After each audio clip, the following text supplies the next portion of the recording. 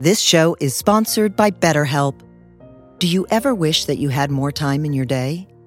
What would you do with an extra hour all to yourself? Would you go for a run? Take a nap? Read a book? The possibilities are endless. Therapy can help you find what matters to you so that you can do more of it. It's a great way to increase self-awareness, deal with overthinking, alter negative behaviors, and more. If you're thinking of starting therapy, give BetterHelp a try. It's entirely online and designed to be convenient, flexible, and suited to your schedule. Learn to make time for what makes you happy with BetterHelp. Visit BetterHelp.com/heartwisdom today to get 10% off your first month. That's BetterHelp, HELP.com/heartwisdom.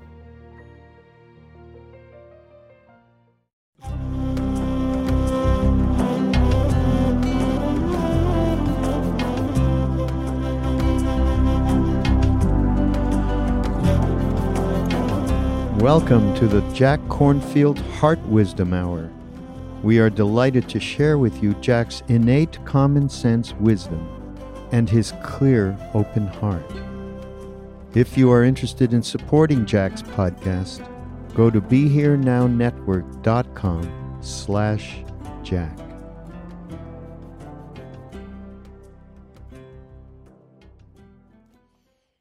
Hey there, Heart Wisdom fam. This is Ganesh Braymiller, Jack's media manager and content specialist reporting for duty. I'm here once again to help set the table for this wonderful wisdom feast we are about to sit down to. I want to thank you for tuning in from wherever you are, whether that's driving your car, on your commute, trying to get a little Dharma hit in before work, or if you've lit some incense and are vibing in front of your puja, ready to open and fully dive in. Or maybe you're like me a few years ago, growing my hair long so I could sneak my earbuds in during my shift at my old job, so I could secretly swaddle myself and Be Here Now Network podcasts all day. Well, no matter what you're doing or where you're doing it from, you're welcome here. This week's Heart Wisdom was sourced from a Dharma talk Jack gave at Spirit Rock Meditation Center on September 11th, 2000, where he illuminates and explores the deep human longing for the wedding of body and spirit, moving beyond the fear body by bursting through the myth of separation. Jack helps us open to a love that connects us with everything. Before spelunking deeper down the depths of this episode, I would be totally remiss not to inform you about Jack's spiritual smorgasbord of upcoming offerings and events. On April 15th, Jack will be speaking online at the Global Compassion Coalition's international gathering, #CompassionNow, a global gathering for compassion, where he will be exploring the power of compassion to bring more care, equity, and justice to the world. On April 19th, if you know, you know, the next session of Power of Awareness begins. This is a 7-week online course on mindfulness and compassion with practices taught by Tara Brach and Jack. And this is designed to serve both new and experienced meditators. And then, on April 27th through 29th, Jack will be part of Wisdom 2.0 2023 Together, an exploration merging modern technology with ancient wisdom. Jack's session will be a hot topic, certainly, as he'll be speaking with Sam Altman, the CEO of the new AI tech taking the world by storm, ChatGPT. I'd also like to welcome you into 2 of Jack's new online courses. We just finished compiling an illuminating course entitled Buddha Nature, shining light on how we can apply and live from Buddha's 10 paramitas, the 10 perfections in our modern world. We also have a fresh course diving deeply into Buddhist psychology, essential skills for transforming the mind and heart. You can find this all and more over on jackkornfield.com. So now, let's get into the rasa, the juice of this episode. In this podcast, Jack dives into an old African wisdom story of a shepherd, his cattle, a dark forest, a lover, and a magic basket. This leads him into discussion on life, death, void, silence, and opening to the great mystery. Perception, consciousness, and the Buddha's wisdom that mind is actually the principal element of creation. From here, he flows into listening, truth, timelessness, and Ajahn Chah's The One Who Knows. The balance and connection between spirit and form, Rumi and the deep human longing to wed body and spirit, Buddha and the teachings of compassion, breath, wholeness, and the eternal present, as well as moving past the fear body by breaking through the myth of separation. Early on, Jack begins to shine light on the invitation inherent in spiritual life. He's quoted saying, "The invitation of spiritual life, of awareness or mindfulness, we could call it sacred attention, is not to hurry up, fix, or make this human realm perfect or better, nor is it to ignore it, but rather to awaken to what is each day as we meet it in our bodies, in our hearts, in our minds, in our family, in our community on this earth, to see how it is, and to illuminate it with heart, to illuminate it with our understanding and compassion, to find the basket of spirit that is here, and to let that spirit shine in this human realm." And to bring this episode home, he shares how we can begin to break through the illusion of separation. He's quoted saying, "We can see that the sense that we are separate from all things is a myth, is a fiction. This body, heart, and mind are interconnected. This breath, this being of cells that replenish themselves every day, is the water that rains and the food of the earth.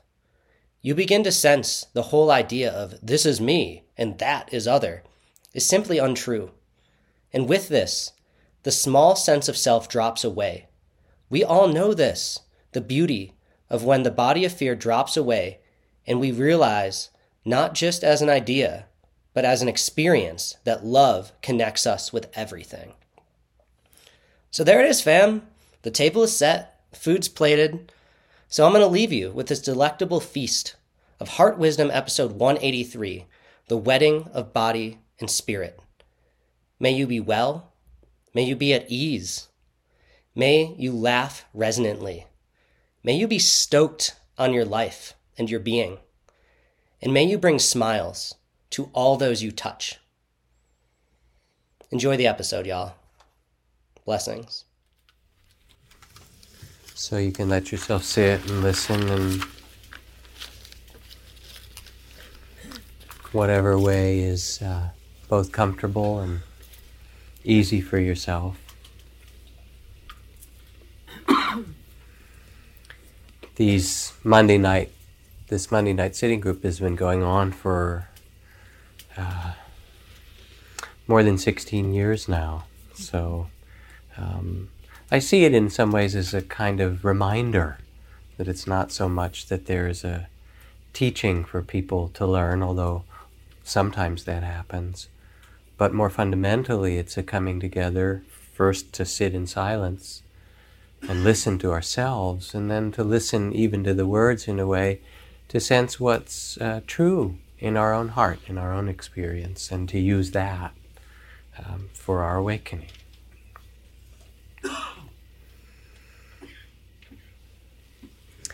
So this evening, I'd like to begin by telling an old African story. Some time ago, it happened that there was a man in Africa, in East Africa, who had a wonderful herd of cattle. And cattle were both the wealth in his community, but more than that, they were also the source of nourishment and the source of goodness and the expression of kind of human cultivation with the natural world. They represented everything beautiful. But he was a little bit possessive of his cattle. So rather than keeping them out where everyone else let their cattle be grazed, he found a beautiful clearing deep in the forest. Now it happened that this forest was named Dukadukduk, was the forest.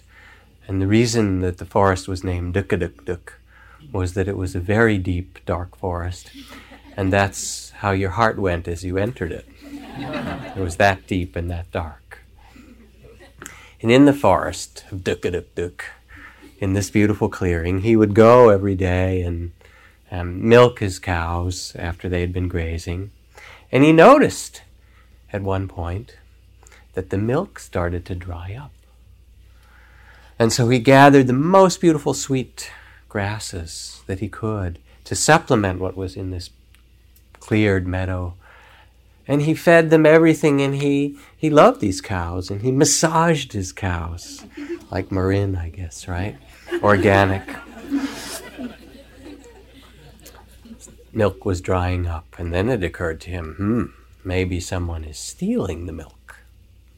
So he went into the Duk forest at night, which was something, to sleep with his cattle. And it was a clear, starry night, and in the middle of the starry night, one of the stars, and then another, and then another, and another, got brighter and brighter, and they started to come down toward the earth. And as they got near the clearing of his most beautiful cattle, they turned into a succession of young star maidens with baskets. And the baskets were the African baskets that are so tightly woven that they can hold water, or in this case, milk. And apparently the stars have all kinds of wonderful things, but they don't have milk. So these beautiful maidens were coming down with their baskets and milking the cows, and then taking that delicious milk back to the stars. So he waited and watched with his eyes really wide. And after they were just about finished milking, he ran out and he grabbed the arm of one of these beautiful maidens. And the others fled away. And he said, I see you really love the milk from my cows. She said, I do indeed. He said, well, I really love you. So how about if we make some exchange here? How about I have been looking for a wife to share these beautiful cows with me and my life here. How about if you stay? And I've never seen someone as beautiful as you, and obviously there's something here that attracts you. Will you marry me? And she agreed. And so she stayed. She had to go back to the stars for a short time and came back. She said, one condition, and that is that I'll bring with me this basket for milk and one other basket, beautiful basket with a little cover on it. And I think we can live very, very happily, but you must not look into the basket with the cover on it, and I will stay with you and marry you. Hey, such an offer, hard to refuse. So they were wedded quite happily for quite some time. And then one day he had been out working very hard, gathering sweet grass for the cattle and doing various things, and he came back to their house and noticed she was out doing something, and there was the basket sitting there. And he thought, she's my wife. This is my house. It's my basket. I mean, we share everything, right? And so he walked over and he said, we've been married, we've been happy. I mean, what's the problem? I'm curious. What's in this basket? He walked over to it and he pulled the top of the basket off and looked inside. And when he did, he began to laugh. He laughed and he laughed because there was nothing in the basket. And she came home a little later that afternoon and she saw he had a kind of smirk on his face, some kind of new expression, and he was chuckling to himself. And then she looked at him and she said, oh dear. She said, have you looked in the basket? He paused for a minute and laughed and he said, yeah, I looked in the basket. I mean, there was nothing in there. What's the big secret? I looked in, it's okay. And tears began to weep down her cheeks. And she said, if you couldn't see what was in that basket, you don't understand. Because what that basket carries is the spirit that I brought down from the star world to illuminate our lives. And if you just laugh and say there's nothing in it, I'm sorry, I cannot stay with you. And as night fell, she disappeared with her baskets and went back to the stars.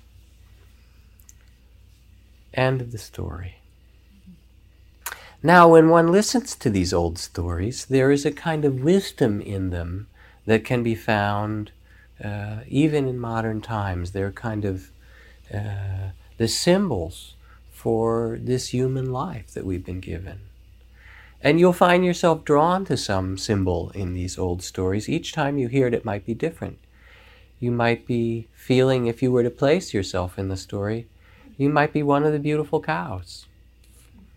Or you might be one of her sisters, or the starlight. Or you might be walking into Duk-a-Duk-Duk, the great forest, you know. Or you might connect yourself to the spirit, the soul that's in the basket. Or you might be the person who laughs and then realizes, oh, I've made a great mistake. You might be the person who broke their promise, or the person who feels betrayed by another. So these stories speak on a deep way to us, and you can reflect as you hear them, what's my place in that story? Now, this beautiful story tells the truth. And the truth is that everything is wedded to nothing. That basket of nothing, of spirit or emptiness or soul, or whatever language we find for it, speaks of the fact that if we just look at our physical bodies, they're just a food body.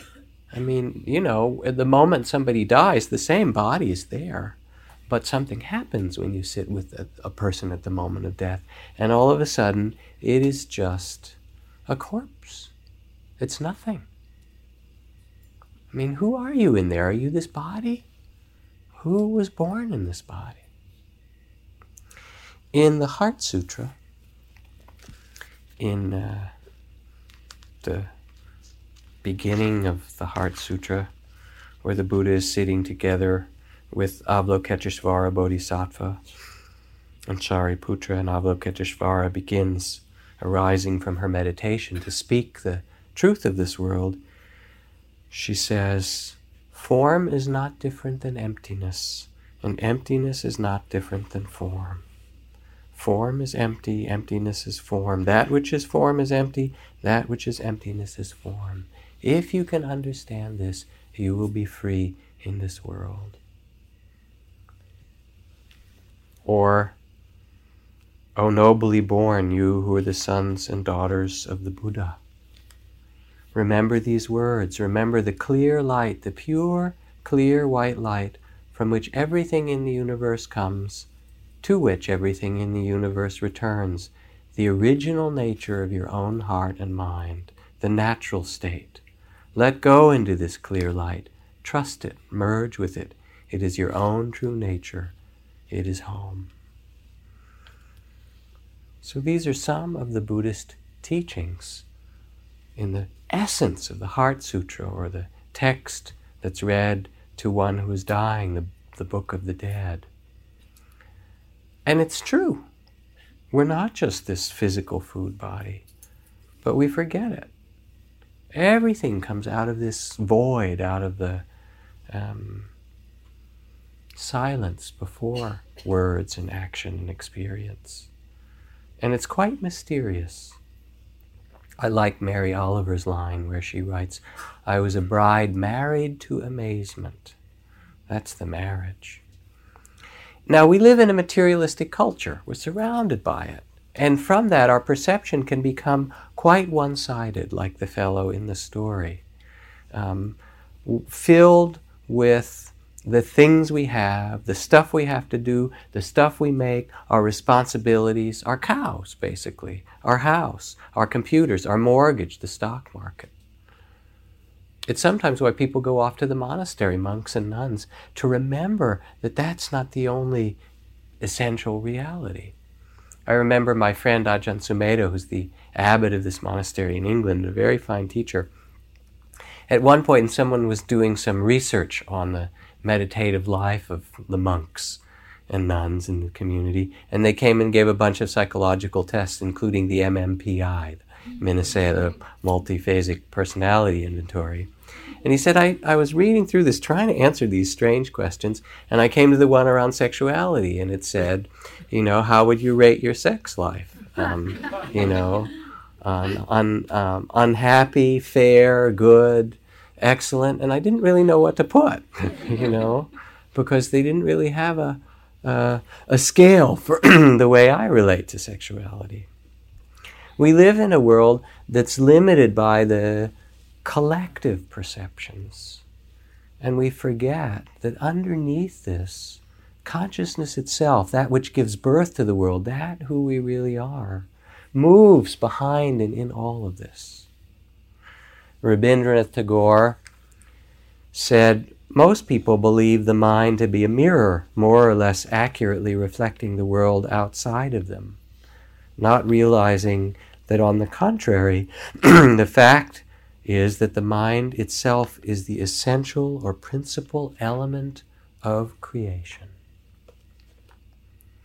Or from the Buddha, all is mind-made. All that we are arises with our thoughts. With our thoughts we create the world, speak and act with an impure mind and heart, and trouble will follow you as surely as the wheel follows the ox that draws the cart. All is mind-made. All that we are arises out of consciousness. Speak or act with a pure mind or heart, and happiness will follow you as closely as your shadow, unshakable. So when we come to sit and meditate, whether we're relatively new or done it for some time, we sit to awaken to this truth, to listen to the state of the heart, to that spirit that's behind all the actions, to remember the timeless reality of the spirit, what my teacher Ajahn Chah called the one who knows, our true nature. In its true state, it says in another great Buddhist text, mind is naked, immaculate, empty, containing all things yet not limited by them, timeless, transparent, being of the voidness that gives birth to all. To know if this is so or not, look directly into your own mind, to your own experience.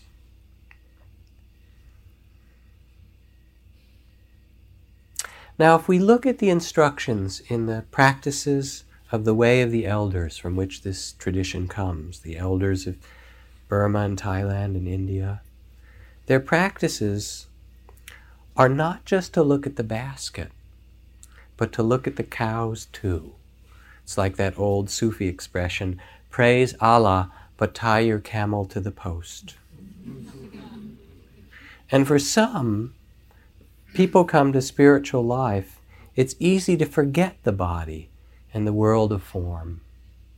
Sometimes, Rumi puts it this way, he says, sometimes we put saddlebags on Jesus and let the donkey run loose in the pasture. That is, we put so much onto the spiritual life that we forget the other side. And you end up with what one person described as a disembodied clarity. Do you understand that? And yet the Buddha said that it's within this fathom-long body and mind that all the teachings of sorrow and suffering and the end of sorrow and suffering, of joy and liberation are to be found. And the invitation of the awakened ones, of the Buddha, of the lineage of the elders, is to use mindfulness, this capacity of awareness, to study body and mind, name and form, spirit and matter, consciousness and embodiment, and to find a respect for the truth of them as they are, both the cows, if you will, and the emptiness of the basket. There was a spiritual teacher I knew who had studied in India with one of the great masters of Advaita Vedanta like Ramana Maharshi. And part of her way of teaching was to tell the students who came to her, you are not the body. Sit and meditate and reflect to yourself, I am not this food body. I am greater than this. I am timeless. I am not this body. So that was her way of teaching, you are not the body. It happened that as she grew older and got ill and was in pain and so forth, she didn't want to be a burden to anyone. She called her 2 children together with her and said, I'm not the body anyway. I've been teaching this for years, and I'm done with this. And she decided to take a number of pills and to end her life. Since we're not the body, it doesn't matter. So they agreed to cooperate with her. And she did this. They did a little ceremony. She said her goodbyes. And then she took all the medicine and let go into the void. She also woke up 3 days later in the hospital because it wasn't enough or wasn't the right dose or whatever it happened to be. And then her children, adult children, came in and had a conversation with her after that. And it turned out that it was really very hard to participate in her mother's death in that way, that it wasn't so cool that she did that and that she asked them to help. And then the conversation went further because as all that started to come out, they also let her know that a mom whose main message was, you are not the body, was not actually a very good mom for her children. And so what she had to do was not only kind of get well a bit and come back for a year or two, but actually to make up for all the things that this you are not the body teaching had denied in her family. So to awaken to the spirit that was carried in that basket, doesn't mean we have to leave and go someplace else. This is the place of the spirit. Even the stars come down to have our milk. One person I interviewed for this new book, After the Ecstasy, the Laundry, who is a Catholic father and a spiritual teacher, put it this way. He said, I came from a poor white family where we drank and lived hard. The men treated the body like a truck that you used and ignored. In the church, it got worse. I hated to deal with my body. I lived on coffee, then on scotch. Gradually, as I looked at the simple people who came to talk to me and saw how many tortured bodies there were, as well as tortured souls, my faith and love got past all that stupid stuff about sin in the body in the church. It doesn't have to be so hard. I realized that Christ taught that I had to love my enemy, and so I took a vow of nonviolence, and this included my body. My practice became, do not torment myself, do not escalate the pain. I began to teach it to others. It turned into a practice of gratefulness and gratitude. I get up in the morning, and the care of my body is where I start. It's poignant how simple it is. Or Antonio Machado, his poem. The wind, one brilliant day, called to my soul with an odor of jasmine. In return for the odor of my jasmine, I'd like all the odor of your roses. I have no roses. All the flowers in my garden are dead. Well then, I'll take the withered petals and the yellow leaves and the waters of the fountain. The wind left, and I wept, and I asked myself, what have you done with the garden that was entrusted to you? What have you done with the garden that was entrusted to you? We are here in this embodied mystery, and the beauty of this embodied mystery. And it's the strangest thing. How did you get in here?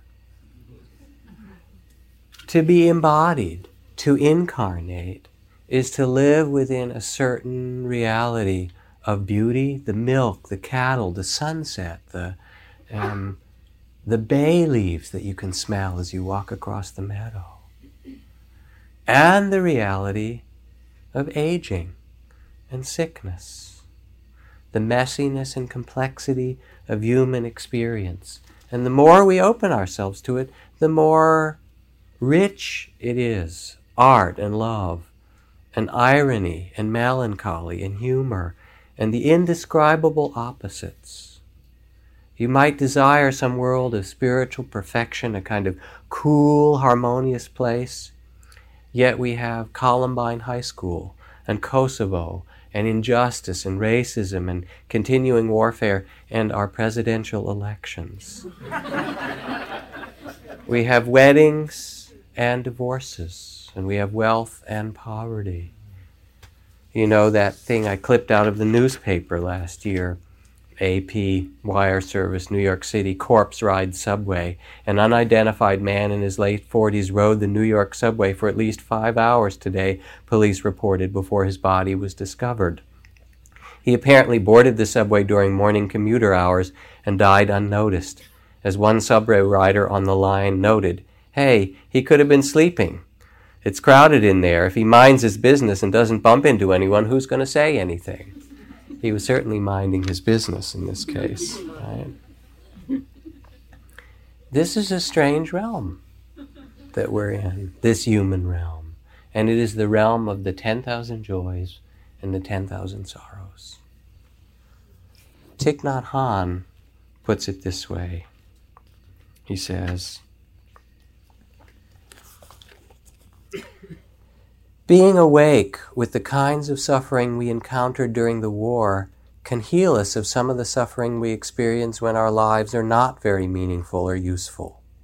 When you confront the kinds of difficulties we faced during the war, you see that you can be a source of compassion and a great help to many suffering people. In that intense suffering, you feel a kind of relief and joy within yourself because you know that you can be an instrument of compassion. Understanding such intense sorrow and realizing compassion in the midst of it, you become a joyful person, even if your life is very hard." So the idea in spiritual life, the invitation of spiritual life, of awareness or mindfulness, we could call it a sacred attention, is not to hurry up or to fix or make this human realm perfect or better. Anybody succeed in that? Perfect yourself or something else? Nor is it to ignore it, but rather to awaken to what is each day as we meet it in our bodies, in our hearts, in our minds, in our family, in our community, on this earth, to see it as it is and to illuminate it with the heart, to illuminate it with our understanding and our compassion, to find the basket of spirit that is here and let that spirit shine in this human realm. And we know that it's possible. In fact, it's one of the deepest of human longings to wed these worlds, to bring that shining starlight, that spirit, into our love relationships, our work, our community, our garden. This from Rumi. One night a man was crying, "Allah, Allah." His lips grew sweet with the praising until a cynic walked by and said, "So, I've heard you calling out, but have you ever gotten any response?" The man had no answer to that. He quit praying and fell into a confused sleep. He dreamed he saw Kadir, the guide of souls, in a thick green foliage. "Why did you stop praising?" "Because I never heard anything back." This longing you express is the return message. The grief you cry out from draws you toward union. Your pure sadness that wants help is the secret cup. Listen to the moan of a dog for its master. That whining is the connection. There are love dogs, thousands. No one knows the names of all of them. Give your life to be one of them. This longing, our very messy life, our love, is the message that carries the Spirit. There's something in us that wants to love, to be connected, to carry that beauty that we know and bring it into life. How to open to this mystery, how to keep it alive. That's really what spiritual life is about. We undertake the practices and the disciplines of meditation or loving kindness or coming to, sweat together on Monday night sauna this week, to remind ourselves that we can inhabit and tend and care for and illuminate and embody that beauty of the heart in this world. And the practice of sitting and feeling our breath and body and noticing the mind and the stories and the great space within which it happens brings us back that spaciousness from which everything is born. It's not a goal, not some great thing to perfect yourself and make yourself better and, judge yourself. I mean, that would be silly. You can't fix yourself very much, Maybe you haven't noticed.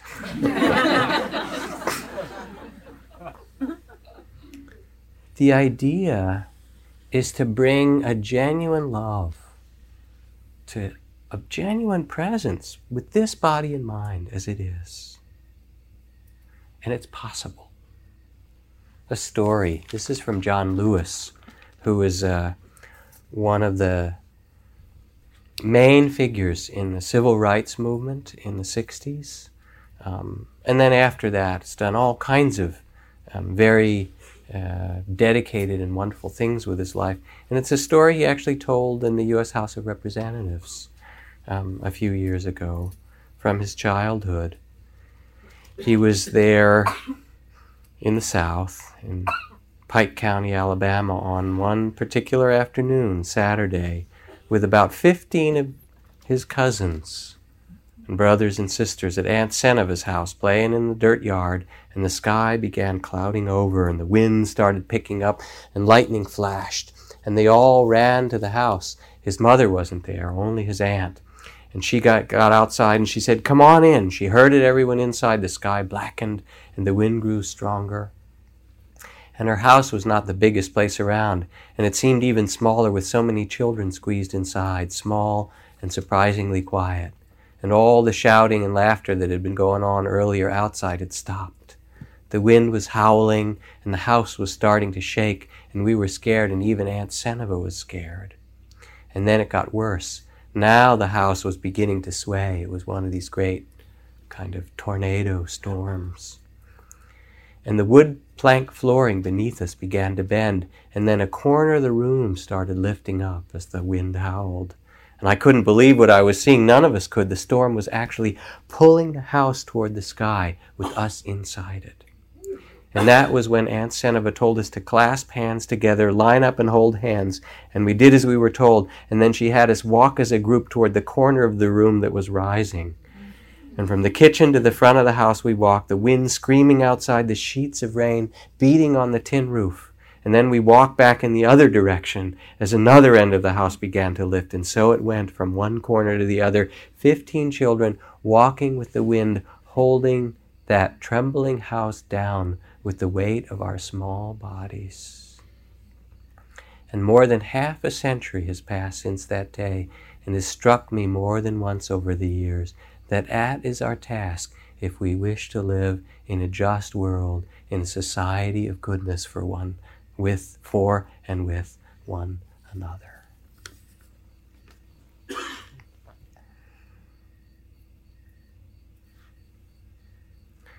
The Buddha, sometimes called the Blessed One in text, I like that word, kind of name for him, would visit with people over and over again, and he would say, it's possible to live your life in a way illuminated by the Spirit. It's really possible. It's possible to live your life with your heart free. And if you train yourself in mindfulness and awareness, you can remember that Spirit in yourself, that Spirit that illuminates all things. You can release the body of fear, the small sense of self. You can discover that freedom that all awakened ones discover. And he would go from place to place and talk about the three illuminations, the three luminous practices, the three trainings, as reminders. The first of them was the training of compassion, and in particular the compassion of non-harming, of wise conduct, of respect for other beings in this world. Because there's a fragrance and illumination of the heart, that which is held in that basket, a kind of light that comes when we speak the truth, when we care for other beings. I mean, in the simplest way, it's very hard to meditate after a day of killing and stealing. I mean, anybody knows that. And so the teachings of compassion are to not kill, to cultivate a reverence for life large and small, to not steal, to care for the things of this world, to not be piggy, but to actually express our love through the things of the world, to speak that which is true and useful, to not harm other beings through our words and our deeds, no matter what. And our words and our actions and the things that we work with and the community around us, they are the field for the expression of this heart, this spirit. To not create injustice, but rather to respect all beings. And what happens if we undertake this practice of wise conduct or compassion, of respect for all beings, is that the heart becomes luminous, that light that's carried in that basket starts to shine out of us. Like Martin Luther King Jr. said, "I'd like somebody to mention on that day that Martin Luther King tried to give his life to serving others. I'd like somebody to say that day that Martin Luther King tried to love somebody. I want you to be able to say that day that I did try to feed the hungry. I want you to say that I was a drum major for justice, a drum major for peace, for righteousness. I just want to leave a committed life behind."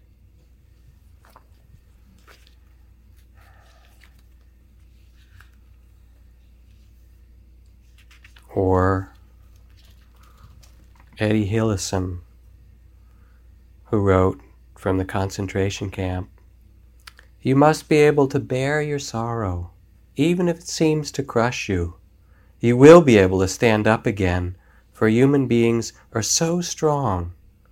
And your sorrow must become an integral part of yourself. You must not run away from it. Do not relieve your feelings through hatred. Do not seek to be avenged on your enemies, for they too sorrow at this moment. Give your sorrow all the space and shelter in yourself that it is its due. For if you do, instead of reserving most of the space inside of you for hatred and revenge, then sorrow, from which new sorrows will be born. If you give the sorrow the space it demands, then you may truly see that life is beautiful and rich, so beautiful and so rich that it makes you want to believe in the divine." So the Buddha went around and he said there's a way of living that illuminates the spirit, brings it into embodiment through our words, our deeds, our actions, a compassion to one another. The second training, the Buddha said, not just opening the heart, but quieting the mind. Have you noticed that when the mind is quiet, then the light that we carry shines? So the second of these luminous practices is the gathering together of the mind, the unification of the heart. "If thine eye be single," it says in the Bible, "the whole body will be filled with light." Or W.S. Merwin, who said, "I say to my breath once again, little breath, come from in front of me, go away behind me, row me quietly now, as far as you can, for I am an abyss that I am trying to cross." And the simplest thing of just coming back and feeling your breath, when you feel hurt or afraid or stressed or lost or confused or unforgiving, just to feel this life breath and realize that it's possible to be here and live in the reality of the present. That's all we have, this eternal present. brings us back, and the mind starts to quiet, and you say, boy, I really lost it, didn't I? And then just another breath, here we are. And the truth is that we love this wholeness. It's not about struggle. We love the wholeness when we listen to a piece of music and lose ourselves in it. We love that oneness in lovemaking, in swimming. Thoreau put it this way. He said, many men go fishing for their whole lives without realizing it's not fish they're after. The fishing meditation, if you will, that place, literally in fishing, of being in solitude and just listening and waiting. But fishing is really the metaphor for something bigger than the fish in the stream. And when we respect this second luminous practice, then we look in our lives to see what allows an openness, what allows a quieting of the mind, what trains that steadiness so that that steadiness allows the shining of our being to come forth. And this compassionate attention or respect for life around us, the quieting of the mind, the opening of the heart, are the gateway to the deepest wisdom, to our innate wisdom. As we get still and silent and listen deeply and sense deeply, we can see that nothing can be held, that form is emptiness, that yesterday is gone like a dream, like a bubble, like a flash of lightning in a summer cloud, an echo, a rainbow, that everything that comes into existence according to certain conditions will at some point pass away. We can see that the sense that we're separate from all things is a myth, is a fiction. That this body and heart and mind is interconnected. This breath, this being of cells that replenish themselves every day, is the water that rains and the food of the earth. And even the thoughts, they're not your thoughts. A lot of them came from, magazines and books and television. They were other people's thoughts, and then you repeat them. Isn't it true? I mean, you eat with your mind too, unfortunately. And sometimes we don't watch our diets very much. But you begin to sense that the whole idea, this is me and that's other, is simply untrue. And with this, the small sense of self drops away. In moments we all know this. The beauty when the body of fear drops away. And we realize not just as an idea, but as an experience, that love that connects us with everything. And that's timeless. Even when someone we love is dying, there's also something eternal that we share. But it lets us be with this life, with the spirit that's in that basket.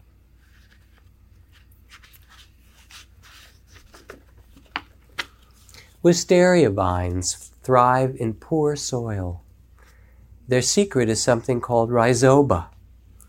This is microscopic bugs that live underground in little knots on the roots.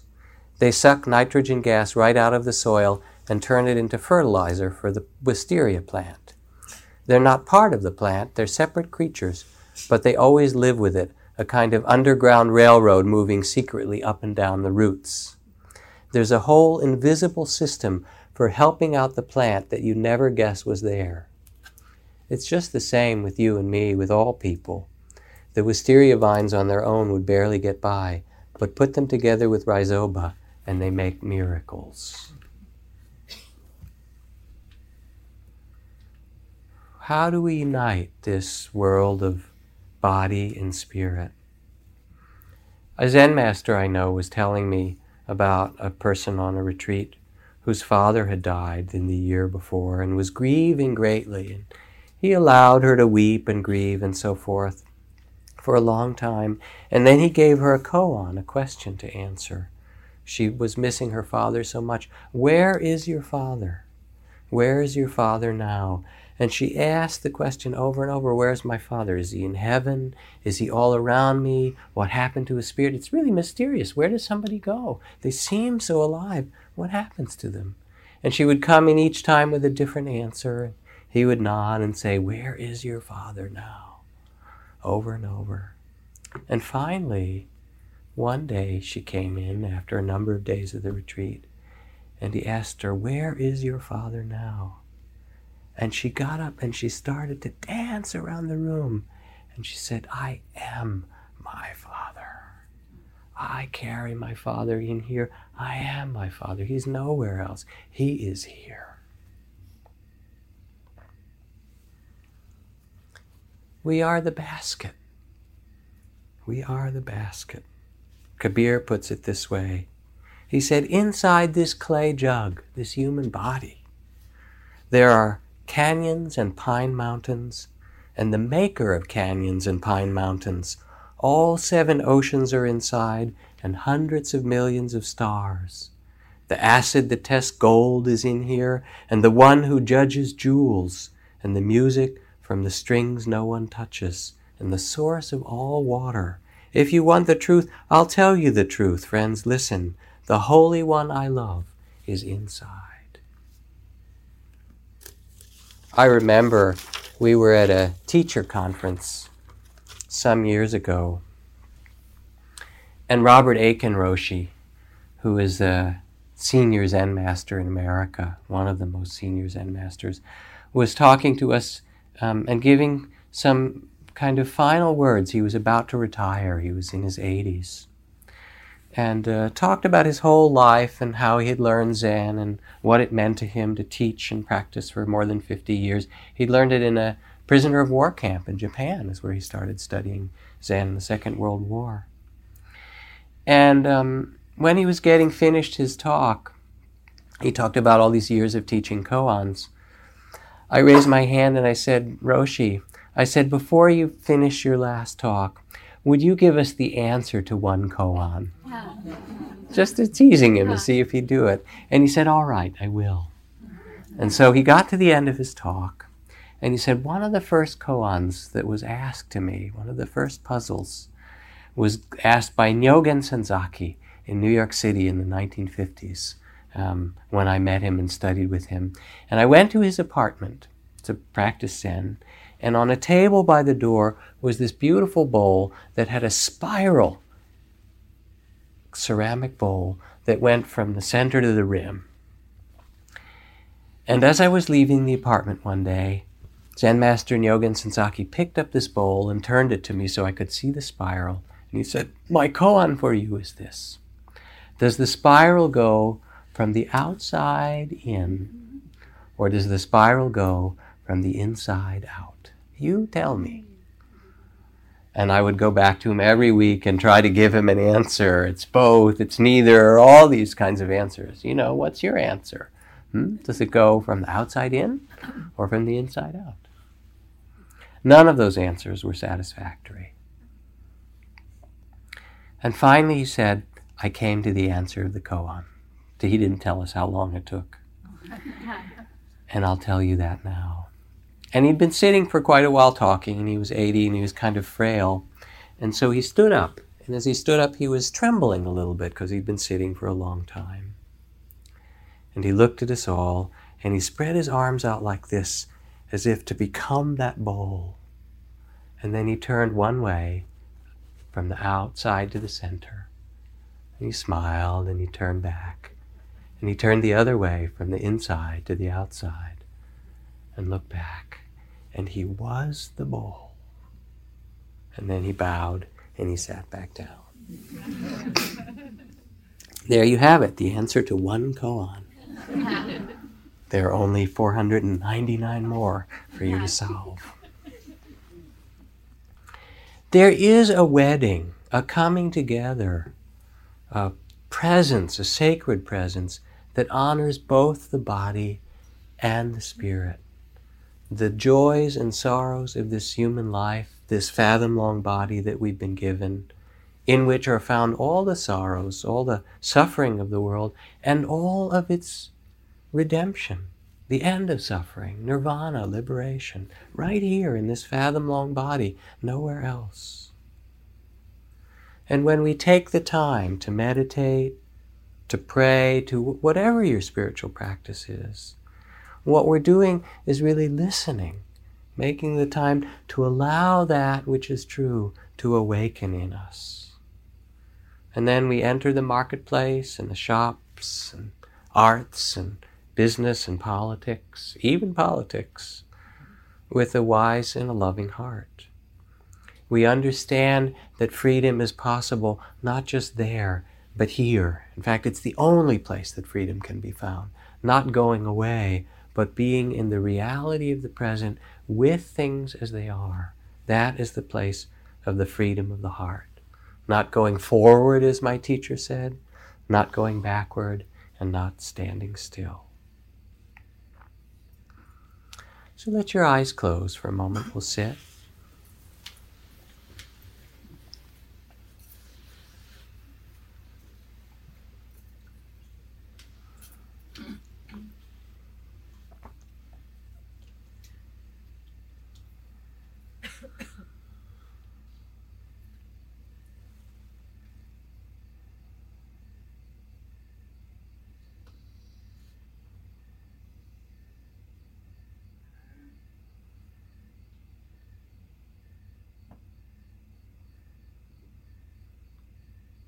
And as we sit quietly, a couple of questions for you to reflect on. The first reflection is to ask yourself whether it is the basket or the cows that need tending in your life, whether it is the earth and your own body and the form of things, or whether it is the spirit, that invisible spirit that illuminates.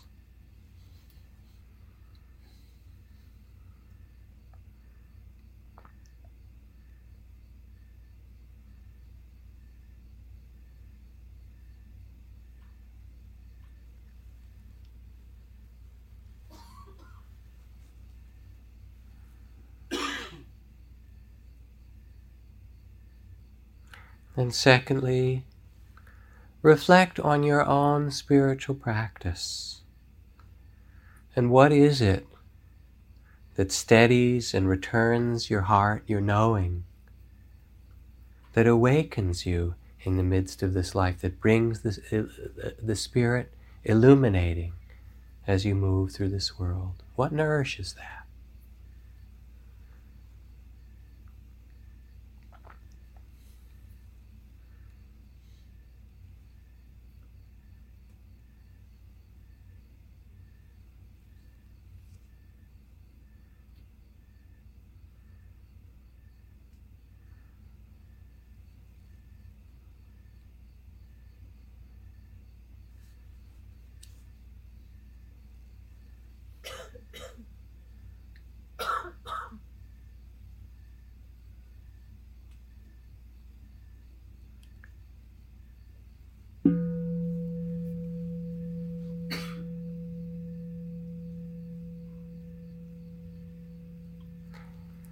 It's an amazing thing just to be alive as a human being and not hungry or without shelter and food and so forth, to be alive and blessed in many of the ways that we are, even though we each have our struggles, and to be able to awaken so that life is not simply getting through it, but to sense this mystery and the beauty of this spirit and bring it to all that we touch. So that's some reflections for the evening. So the chant tonight is the chant Namo. And in India, when you meet a person in greeting, in Hindi, you put your hands together and say Namaste, which means I honor the divine within you. Or another simple translation means I see you, I see who you really are. And the root of that word namaste, this word namo, means to honor or bow to something. The beginning of many Buddhist texts start with this word. There are a number of people that I've heard from this evening and in the past week in our community and loved ones who are ill or in difficulty.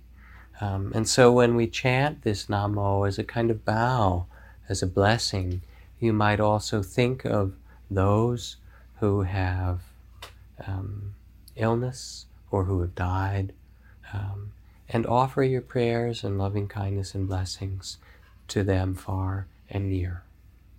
We'll chant 9 times and then go out into the evening. Namo.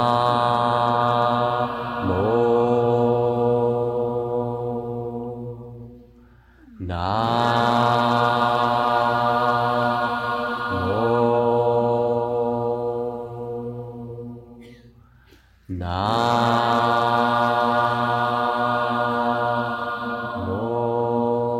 Add harmony. Nam.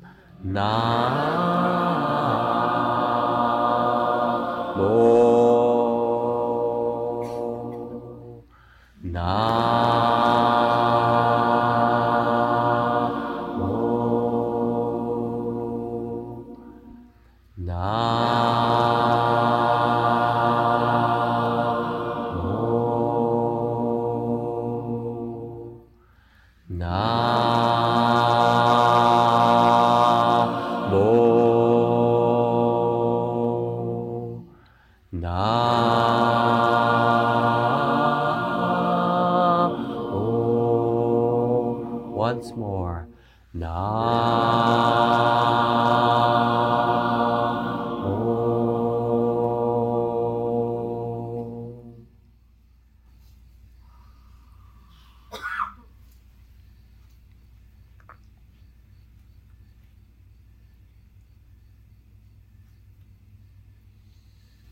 May you take the time this week to quiet the mind and open the heart and let that spirit, that harmony you heard in the Namo shine in you and what you touch and do. Good night. Thank you.